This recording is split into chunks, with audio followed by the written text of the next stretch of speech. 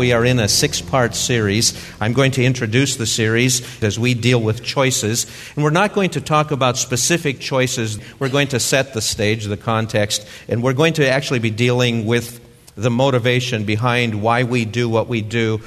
And the world would look at you and me, as we sang in that song just a moment ago, why Christians are sometimes considered odd, crazy, unusual in the way that we live and the way that we think. This series is going to go 6 weeks. What I want to do is, as I said a few moments ago, is set the context for the world in which we live. If you were to summarize what we're going to be talking about over the next 6 weeks, it would simply be, in the expression or the word, our worldview, a worldview, our Christian worldview. We're going to launch this series out of the text in 2 Corinthians chapter 5. Paul had written a letter to the Corinthians. A host of problems were occurring in that church. I hear that there be schisms among you. And so he penned 1 Corinthians and sent that letter back to that church that he had helped establish. And it was under some tremendous leadership. But in the time that he was gone, problems arose and the church was becoming divided. Some serious problems, doctrinal as well as moral problems. And when Paul wrote to them, he addressed, and he was pretty forthright. So much so that as time passed, questions and people began, rather than to respond to some of the things that he had written, they began to challenge him. We have a letter we call 2 Corinthians, and actually there's probably a couple more letters. There were 4 letters written to the Corinthians. Our 2 Corinthians is the inspired one. Probably the third of those letters, but it's the one then that is inspired. If we were to find the second letter, would we add it to the canon of Scripture? No. What we have as 1 and 2 Corinthians were the letters that God wanted preserved for all time. They answer the issues. 2 Corinthians was written because if I say something to you, you ought not to live this way, you should live this way, you might respond to me by saying, say it out loud with me, who do you think you are? All right. Paul then writes 2 Corinthians to deal with that question. Here's who I am. And also to answer the charge, here's why I live the way I do. The tragedy is, as Paul writes that, and he answers that in 2 Corinthians 5. It is my favorite chapter in the Word of God. Nobody should have a favorite chapter, I guess. All Scripture is given by inspiration of God. I have a favorite chapter. It's 2 Corinthians 5. Why do you do what you do? Why do you live the way you live? Why do you? When people look at you and me and they look at us as odd sometimes. By the way, you are odd. What are you doing in church on a Sunday night? All right? The world would look at that as odd. All right? Wouldn't they? Sure they do.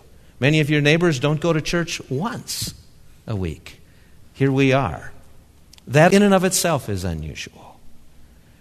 The tragedy is Paul has to respond to fellow believers because his dedicated life looked what to them? A completely dedicated Christian, even to fellow believers, sometimes looks odd. Isn't that tragic? It is.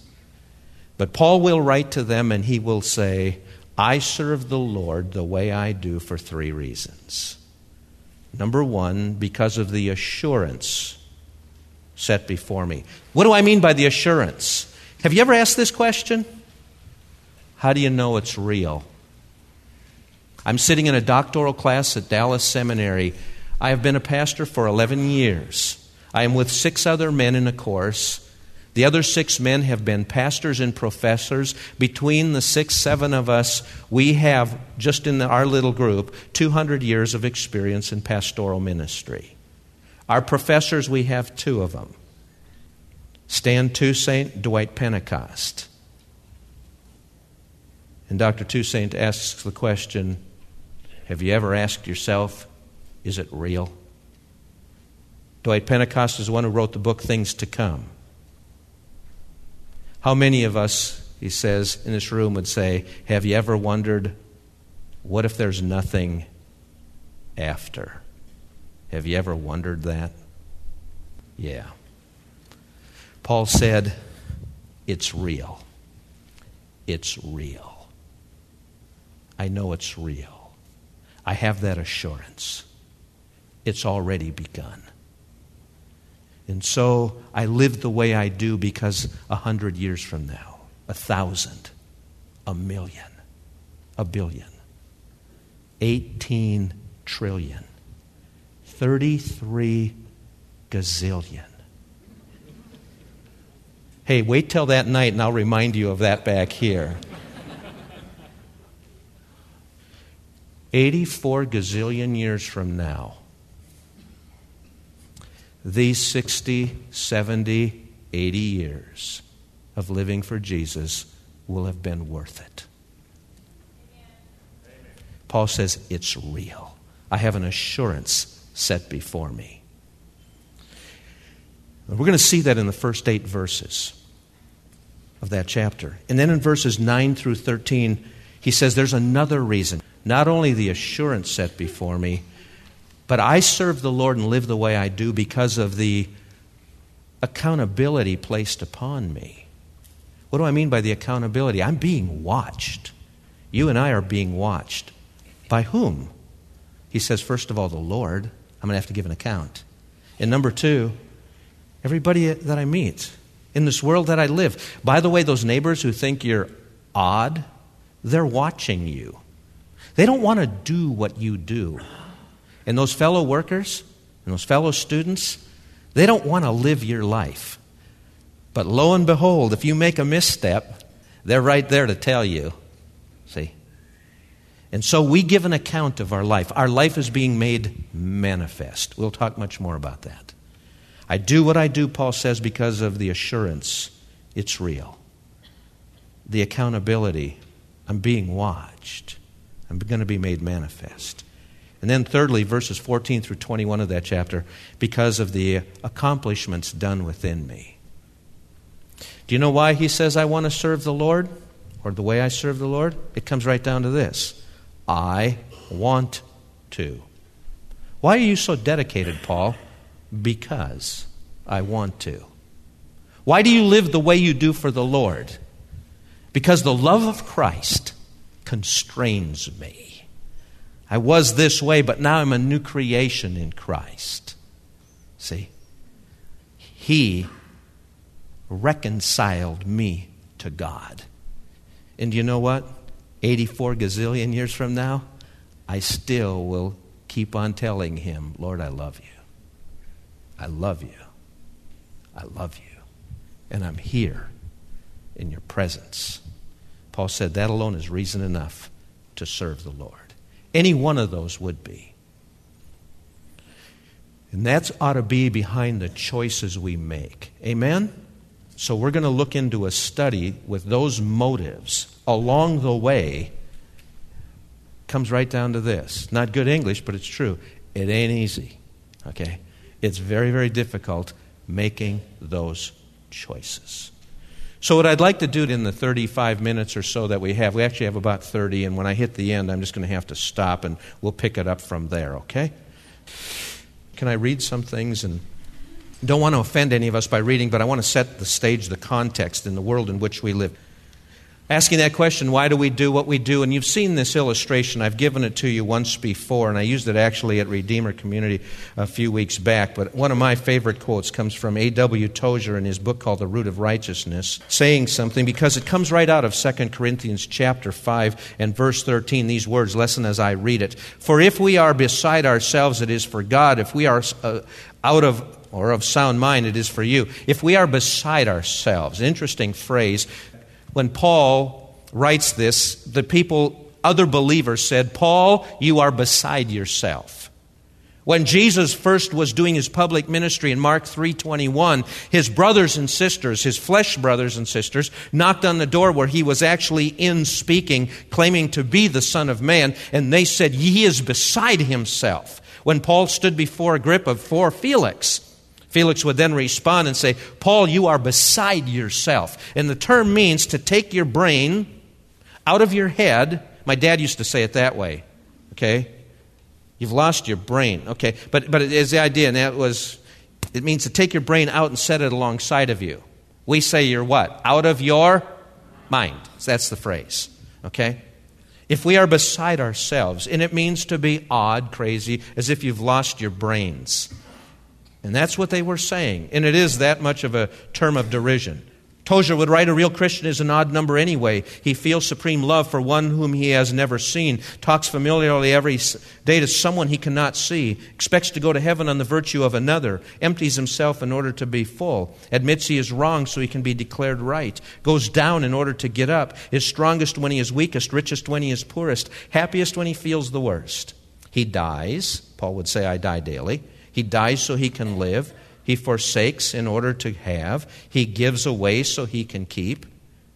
This Christian sees the invisible, hears the inaudible, and knows that which passes knowledge. Beautiful expression about us, isn't it? Where did we ever learn to think like that? And I've given you those verses. Paul thought that way. And he is a model of someone whose attitudes, purpose, has been changed. And we're going to talk more about that. Notice I've put down here, Paul stands in stark contrast to what is being observed about Christians and Christianity today. What is happening to Christianity in America today? A few years ago, a social scientist who works at Boston University, he is perhaps one of the leading, if not the leading social scientist and social anthropologists in the United States of America. His name is Alan Wolf. He has done research for the Pew Foundation. He has worked for congressmen. He has worked for senators. He has researched, and he has authored some 20 different books. And Alan Wolf was asked to put together a team of social scientists, and he gathered PhD candidates, ABDs, all but dissertation, and other researchers, a team of over 100. He did that 5 years ago, and they set out to do a nationwide study in the United States of America of religion. His team went and was authorized or funded to do the study for this reason. In the 1980s, for the first time in world culture, in the modern world, we were watching a nation, specifically Iran, and then Iraq. But the Middle Eastern countries, for the first time, were going to fall under the leadership of terms and expressions you and I had never heard before, if you're older, called ayatollahs, or religious leaders. And these religious leaders were causing fanaticism on the world economy like we had never seen before. We elected a president a few years before that by the name of George Bush, who became an outspoken, at least when he was first in office, he was outspoken in the fact that he was a believer and evangelical. Over the years, some of us became disappointed in some of that, but needless to say, the concern was this. What would happen in the United States of America if a religious motivated president were to sit in the White House? Could this country fanaticize to the extreme that Iran, Iraq, and those nations, Afghanistan, have? And just this week they said that now the Taliban is in the majority control for the first time in Afghanistan. Major decision coming. What do we do about continuing there? Now it's at 60%. It's never been that high of Taliban control. What does the future hold? What could happen in America? They commissioned Wolf and a team then to study religion in America. He put together 100, and they went through the nation over a 2-year period. They went to synagogues. They went to Buddhist temples. They went to Catholic services. They went to Lutheran services. They attended charismatic. They attended evangelical. They attended fundamentalist. They attended mainstream Protestant seminaries, colleges, and churches. They came back and he wrote a book. And the title of the book is this, and you can actually get it, The Transformation of American Religion. Subtitles are always important. How we actually live our faith. It immediately caught the eye of religious leaders and the public. And the inside cover tells you the thesis of the book. Here were their results. This comes off the dust cover, and it's actually part of the preface. In this groundbreaking work, leading American social scientist Alan Wolf demonstrates that American religion has been transformed beyond recognition. God has met and struggled fiercely against American culture. Their result was, in their study, culture has won. On the face of it, religion in America seems to be booming. Church attendance remains high, and God talk is omnipresent. After traveling across the country, visiting clergy, joining in worship services, and digesting reports from every corner of the land, Wolfe discovered that the reality of religion as we actually practice it is utterly different from the stereotype. Gone is the language of sin and damnation. Forgotten are all the doctrinal differences that were once of burning importance. In short, American religion has been tamed, and God has become a friend rather than an authority figure. Even conservative religion has become part of the culture of narcissism. Evangelicals are more interested in planting and growing churches than they are in saving souls. People change denominations as frequently as they change jobs. Americans continue to take their religion seriously, but as a group, we have thoroughly domesticated what was once a matter of spiritual life and death. We are witnessing the end of religion as our grandparents understood it, and the start of a new religion we are beginning to know. But what makes this piece I've written fascinating is that Wolfe is not an insider. Alan Wolfe is actually a Jew, not a believer. I read his book, I'm amazed at the amount of scripture he quotes in it, but he's not a believer. And yet he makes some rather astute observations about us as believers. Wolfe begins his work with this observation. By the way, when he put his book out, immediately it caught the attention of magazines like Christianity Today and others, and they were taken back on their heels because of what it said about us.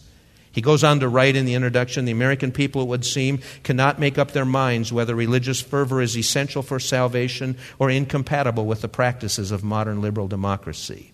American religion, he writes, has never existed in practice the way it is supposed to exist in theory.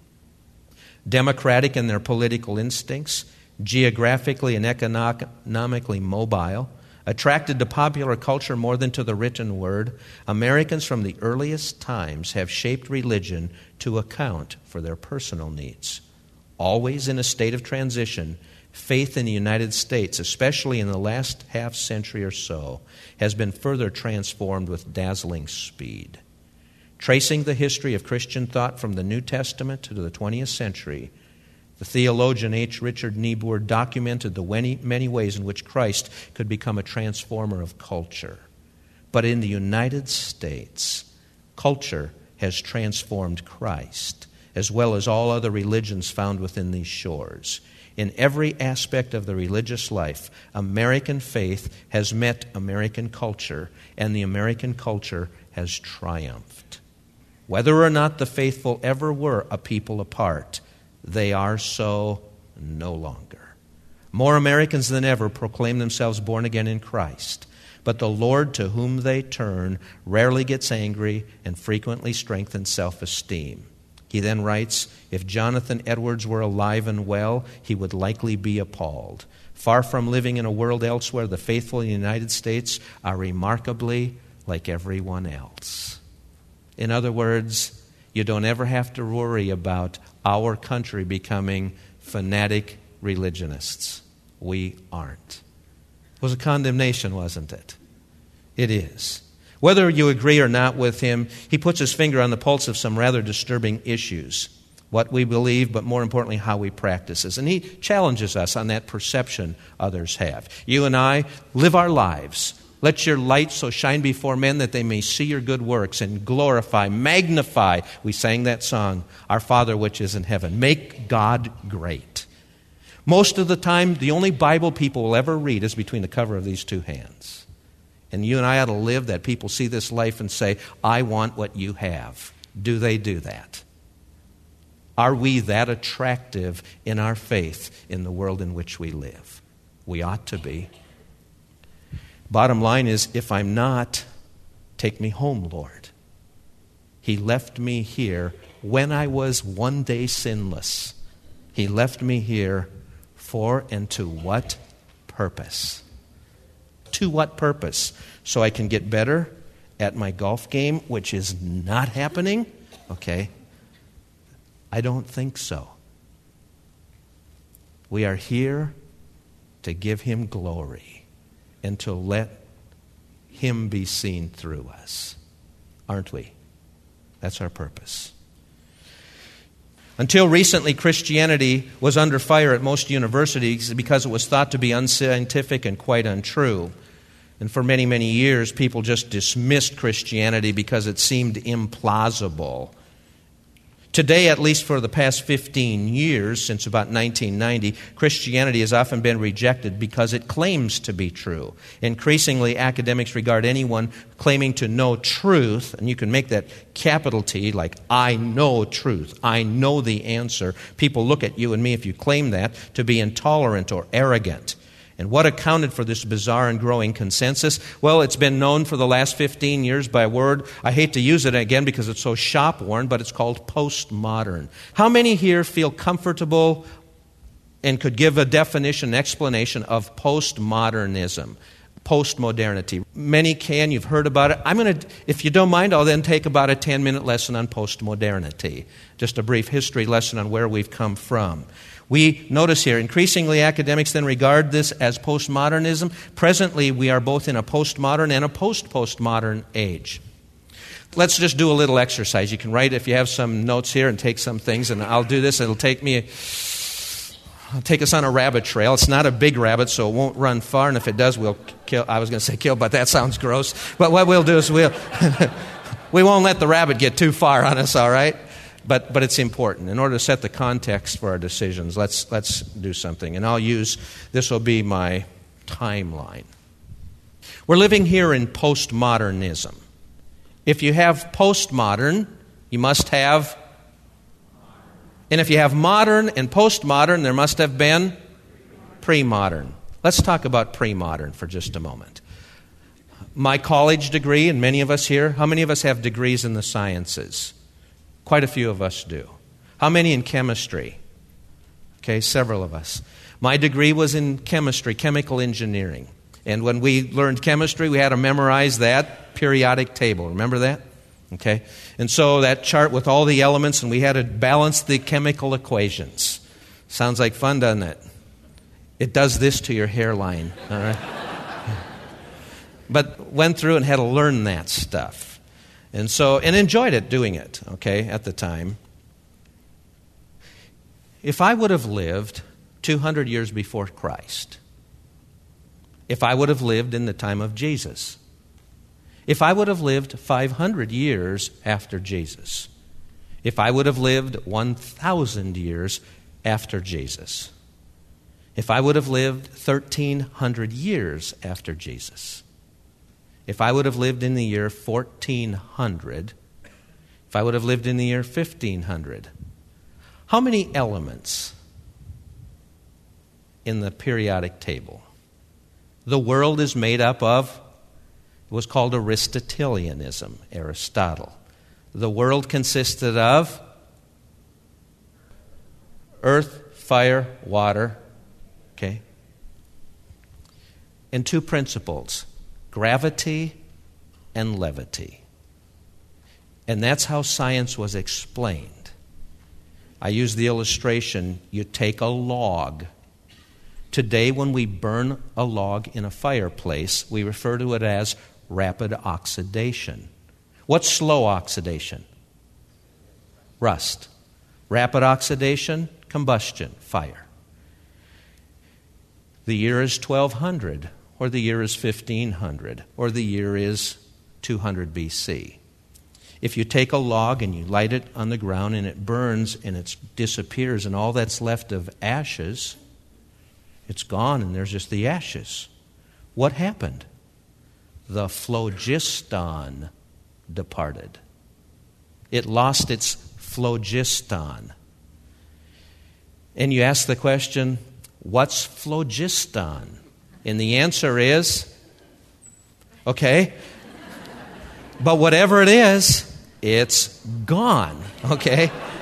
See, deep science, okay? I'm a bow hunter. Are there any other bow hunters? We fire a bow, okay. When you take a bow and you'd fire it through the air, you and I understand the principles of energy, kinetic energy, etc. But back then, what are the elements? Earth, wind, fire, water. Gravity and levity. Okay? Airs, little airs. A little air, well, you've seen the experiment. If I walk down here and I say something, and I whisper it, and then you have to pass it on. And by the time it gets to that corner, you and I just laugh because that's not at all what we said down here. We've played that game from kids on, haven't we? Okay. Well, when you fire the bow, one air in the front of the arrow runs to the back and pushes it. Another air in the front runs to the back and pushes it. Another one runs from the front to the back and pushes it. They explain the flight of an arrow that way. And somewhere along the line, one of the airs did that, okay? He missed his cue, and the arrow is now going to depart. It happens all the time. You go, people didn't think like that. They thought that way. If you cut yourself, Leo would say, what color is blood? What is it? It's really what? And when it hits the air, it turns red. Hence, blue bloods. Okay, more blue, more royal. All right? The universe was the Ptolemaic understanding of the universe. Here sits the earth. Around the earth, there are 9 crystalline or glass globes. On the first glass globe is affixed the moon. Second glass globe will be affixed Mars and then Venus. We're going to have 9 of those. On the 8th glass globe around the earth is going to be where the stars are affixed. The angels and others will peer in from the outside because God is light and it'll shine in. Those 9 crystalline glass globes are rotating around the earth. Along will come Copernicus, and we're going to be talking now in the 13th, 14th centuries. He's going to observe the planetary action. And what he observes is he watches the planets and some of the stars that have been known, and as they chart them, and they look at the constellation, it looks as if some of the planets out there are actually oscillating. They're going back and forth, and you can't quite figure it out. So they had 9 glass globes, but in order then to account for a lot of the planets, what they did is on the 9 glass globes, and you've seen this. If you go into, sometimes you can go, it used to be, well, you'll see these stores where you see an earth and you see these kind of glass globes around it. Have you ever seen those kind of models? A few of the circles around them. That's the models of the Ptolemaic universe, or the solar system. But they tried then to make it this mechanical model to explain our world with the earth at the center. It was geocentric. Everything revolved around the earth. And when they did that, and as Copernicus studied it, realizing that some of the planets were oscillating, they had to put more glass globes on some of the glass globes. They ended up with 480 glass globes, all rotating and clanking as a model of what our universe or our solar system looked like with the earth at the center. And finally, it'll be Galileo who will come along and go, we're not at the center, okay? We're rotating around the what? Sun. And that explains why they seem to be oscillating in these elliptical patterns. We're actually rotating around the sun. That'll get him in trouble, and the Catholic Church then is going to excommunicate him and put him in hell. And he's been in hell, or was in hell, for over 300 years. About 30 years ago, they took him out, and they realized he was right. Okay? That's true, okay? And so Catholic Church can do that, but that was a problem. But that's after the Renaissance period. Then we move into the modern era. This was all pre-modern. In the pre-modern period, that went from ancient all the way up to Renaissance, modern period. And the modern period will start in 1648. Well, it's rounded off at 1650. We'll just come through the Reformation from about 1500 to 1650. But about one of the most important centuries is the 17th century. It gave us scientists like Galileo, who will work with and give us the concept of gravity in our solar system. You will have Descartes, who will talk to us about human reasoning. Francis Bacon is going to give us a scientific method. Bacon's scientific method said that every time you do an experiment, There are laws, and it needs to be repeated. And that's that experiment that you as parents do for your kids the days before it's due, okay? Where you create that cardboard chart with the hypothesis, the data, the experiment. You know what I'm talking about, right? That's Baconianism. In other words, if in America I take 2 parts hydrogen and 1 part oxygen, okay, and I can hit it with electrolysis, I'm going to come up with what? And if I do it in India, I'm going to come up with? And if I do it 50 years from now, I'm still going to have? Okay. The same chemicals put together all the time give me the same results. A scientific method to what I am doing. Things would continue on, a uniformitarianism. There are understood laws. That'll become important. Isaac Newton then is going to give us the concept of scientific theory and first and second and third laws of thermodynamics and mathematics applied to science. And we begin an entire new era of thinking. The lights go on. Man's mind becomes enlightened. Are you with me? Whereas in the pre-world, this world, there was an intense sense of God is in complete control and sovereign. Not only is God in control and sovereign in the ancient world, but there were things like unexplained phenomenon called miracles, the supernatural. And when we didn't understand some things, we just attributed it to the divine hand. And when we came then to the modern period and science, and then in which we said the earth isn't at the center of our solar system. Blood is red. Phlogiston is nonsense. Scientific theory. I ask you the question, have you ever seen a virgin birth? Have you ever seen a resurrection of the dead? Have you ever seen water stand up like a wall? Have you ever seen an axe head float? The answer to those questions is... So the challenge is, if you don't see it today, it never... And they began to question the what? Scripture and supremacy of God. We took God off His throne, and in the modern era, who became sovereign? Human reasoning and man. And we have been living that way for 300 years. And we created something called the historical critical method. We took the Bible, Thomas Jefferson, let's strip it of miracles. He would have a Bible void of any miracle. All right? That's what his Bible looks like. Moreover than that, the idea of religion then, let's expose the Bible like any other book to criticism. Read it like a book. Dismissing the miraculous. And that's how we approach Scripture. To the point then, man is in control. We don't need God. Technology, modernity, we can do things. We can build ships that not even God can sink. And we started to do that. That'll remind us of 1912, all right?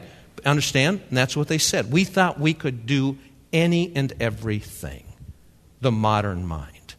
The last thing, by the way, and we had Freud in psychology, we now had biology, chemistry, physics, all the sciences, the empirical sciences for over 300 years are just worked out, okay? And they become the laws by which we live. And finally then we'd have Freud in psychology into the early centuries. The last piece of the puzzle would be put together by someone by the name of Marx, who would give us the last piece, which would be the economic science. And the reason that people are oppressed in the world is because of religious leaders in nations like the Jews who said, God told us to kill them all. And so what you have is, you have oppressed nations because of religious motivated nations like America, who are wealthy and capitalistic. And what we need to have is this brotherhood of man and equality. We need to be common. And so they created something called what? Communism. And it was the last piece of the puzzle of man controlling his destiny. We don't need God. That's why, by the way, communism fit well with atheism. And China lives there today. Okay? They're still there. But this great utopia of the modern mind, when man is now controlling his destiny, and things seem so well, somebody shoots Ferdinand, and we have the great war called World War I. And how could these great scientific minds in Germany in World War I put mustard gas on other human beings? And shortly thereafter, you'd have the rise of a nation that felt they could actually genocide or exterminate peoples not like them. The rise of Nazism. This is what modernism would give us. And then the Gulag, and Stalin killing 55 million people. Not only that, but then the bomb where we could take care of human beings on large scale. Is this what modernity is going to give us? And finally, the collapse of communism in the 1990s, at which point academicians and young people stepped back and started saying, we are worse off with people who claim to know. And it was called the Enlightenment Project, modernity for 300 years. If this is the best that people who claim to know truth can give us. And they were after truth. They call their institutions of truth interesting titles. What's the Latin word for truth? Veritas. One truth, man-dominated, an una. Latin, unos, dos, tres, cuatro, quinque, you can count. Unos trus. Uno veritas. We call them what? Universities. And if they gave us this kind of a world, maybe that world needs to be questioned. And so young people in the late 90s and early 2000s began to throw off that world and saying, I don't want it. And we went and left modernism into a postmodern, in which the postmodern world says, truth is not what somebody tells me. But listen, for 300 years, world truth was formed coming out of Europe. Okay? Remember we were talking about those scientists, Galileo, Copernicus, Galileo, Descartes, Newton. Those men are all what? First of all, they are all men. What did somebody say? Dead, okay. True, but wrong. Okay. Okay. They're dead. Okay. I got to recover here. Hang on. Wasn't prepared for that. Okay. They are men. They are European. They are Anglo. Okay. And so they have been telling us what to believe. But what about the world that was a different color or from different nations? What's their story of creation? What about the feminine? You understand what I'm saying? So in the late 90s, we decided that maybe we need to hear from the marginalized, those that haven't been heard from. And we brought the marginalized into the center and said, my world, my truth, the community in which I live now forms my truth. I'm tired of hearing the modern one that's been given us the last 300 years when it leads to nothing but problems and heartache. I will find my truth in the community that I am a part of. And we created things now we call the gay community. And everything has a community. No offense to anyone, but we call everything by the Asian, the Hispanic, the Afro-American, the gay. Do you understand what I'm saying? Your truth is found in the community then that you can identify with. Are you with me in that? Does it make sense? That's the world in which we live. In a world that says there are no... It goes like this. That may be your truth, but it's not what? Or that may be true for you, but it's not true for me. How many of you have heard that? That's the world we now live in. That's the culture that you and I are called to live for and live amongst. Long before modernity, long before postmodernity came on the scene,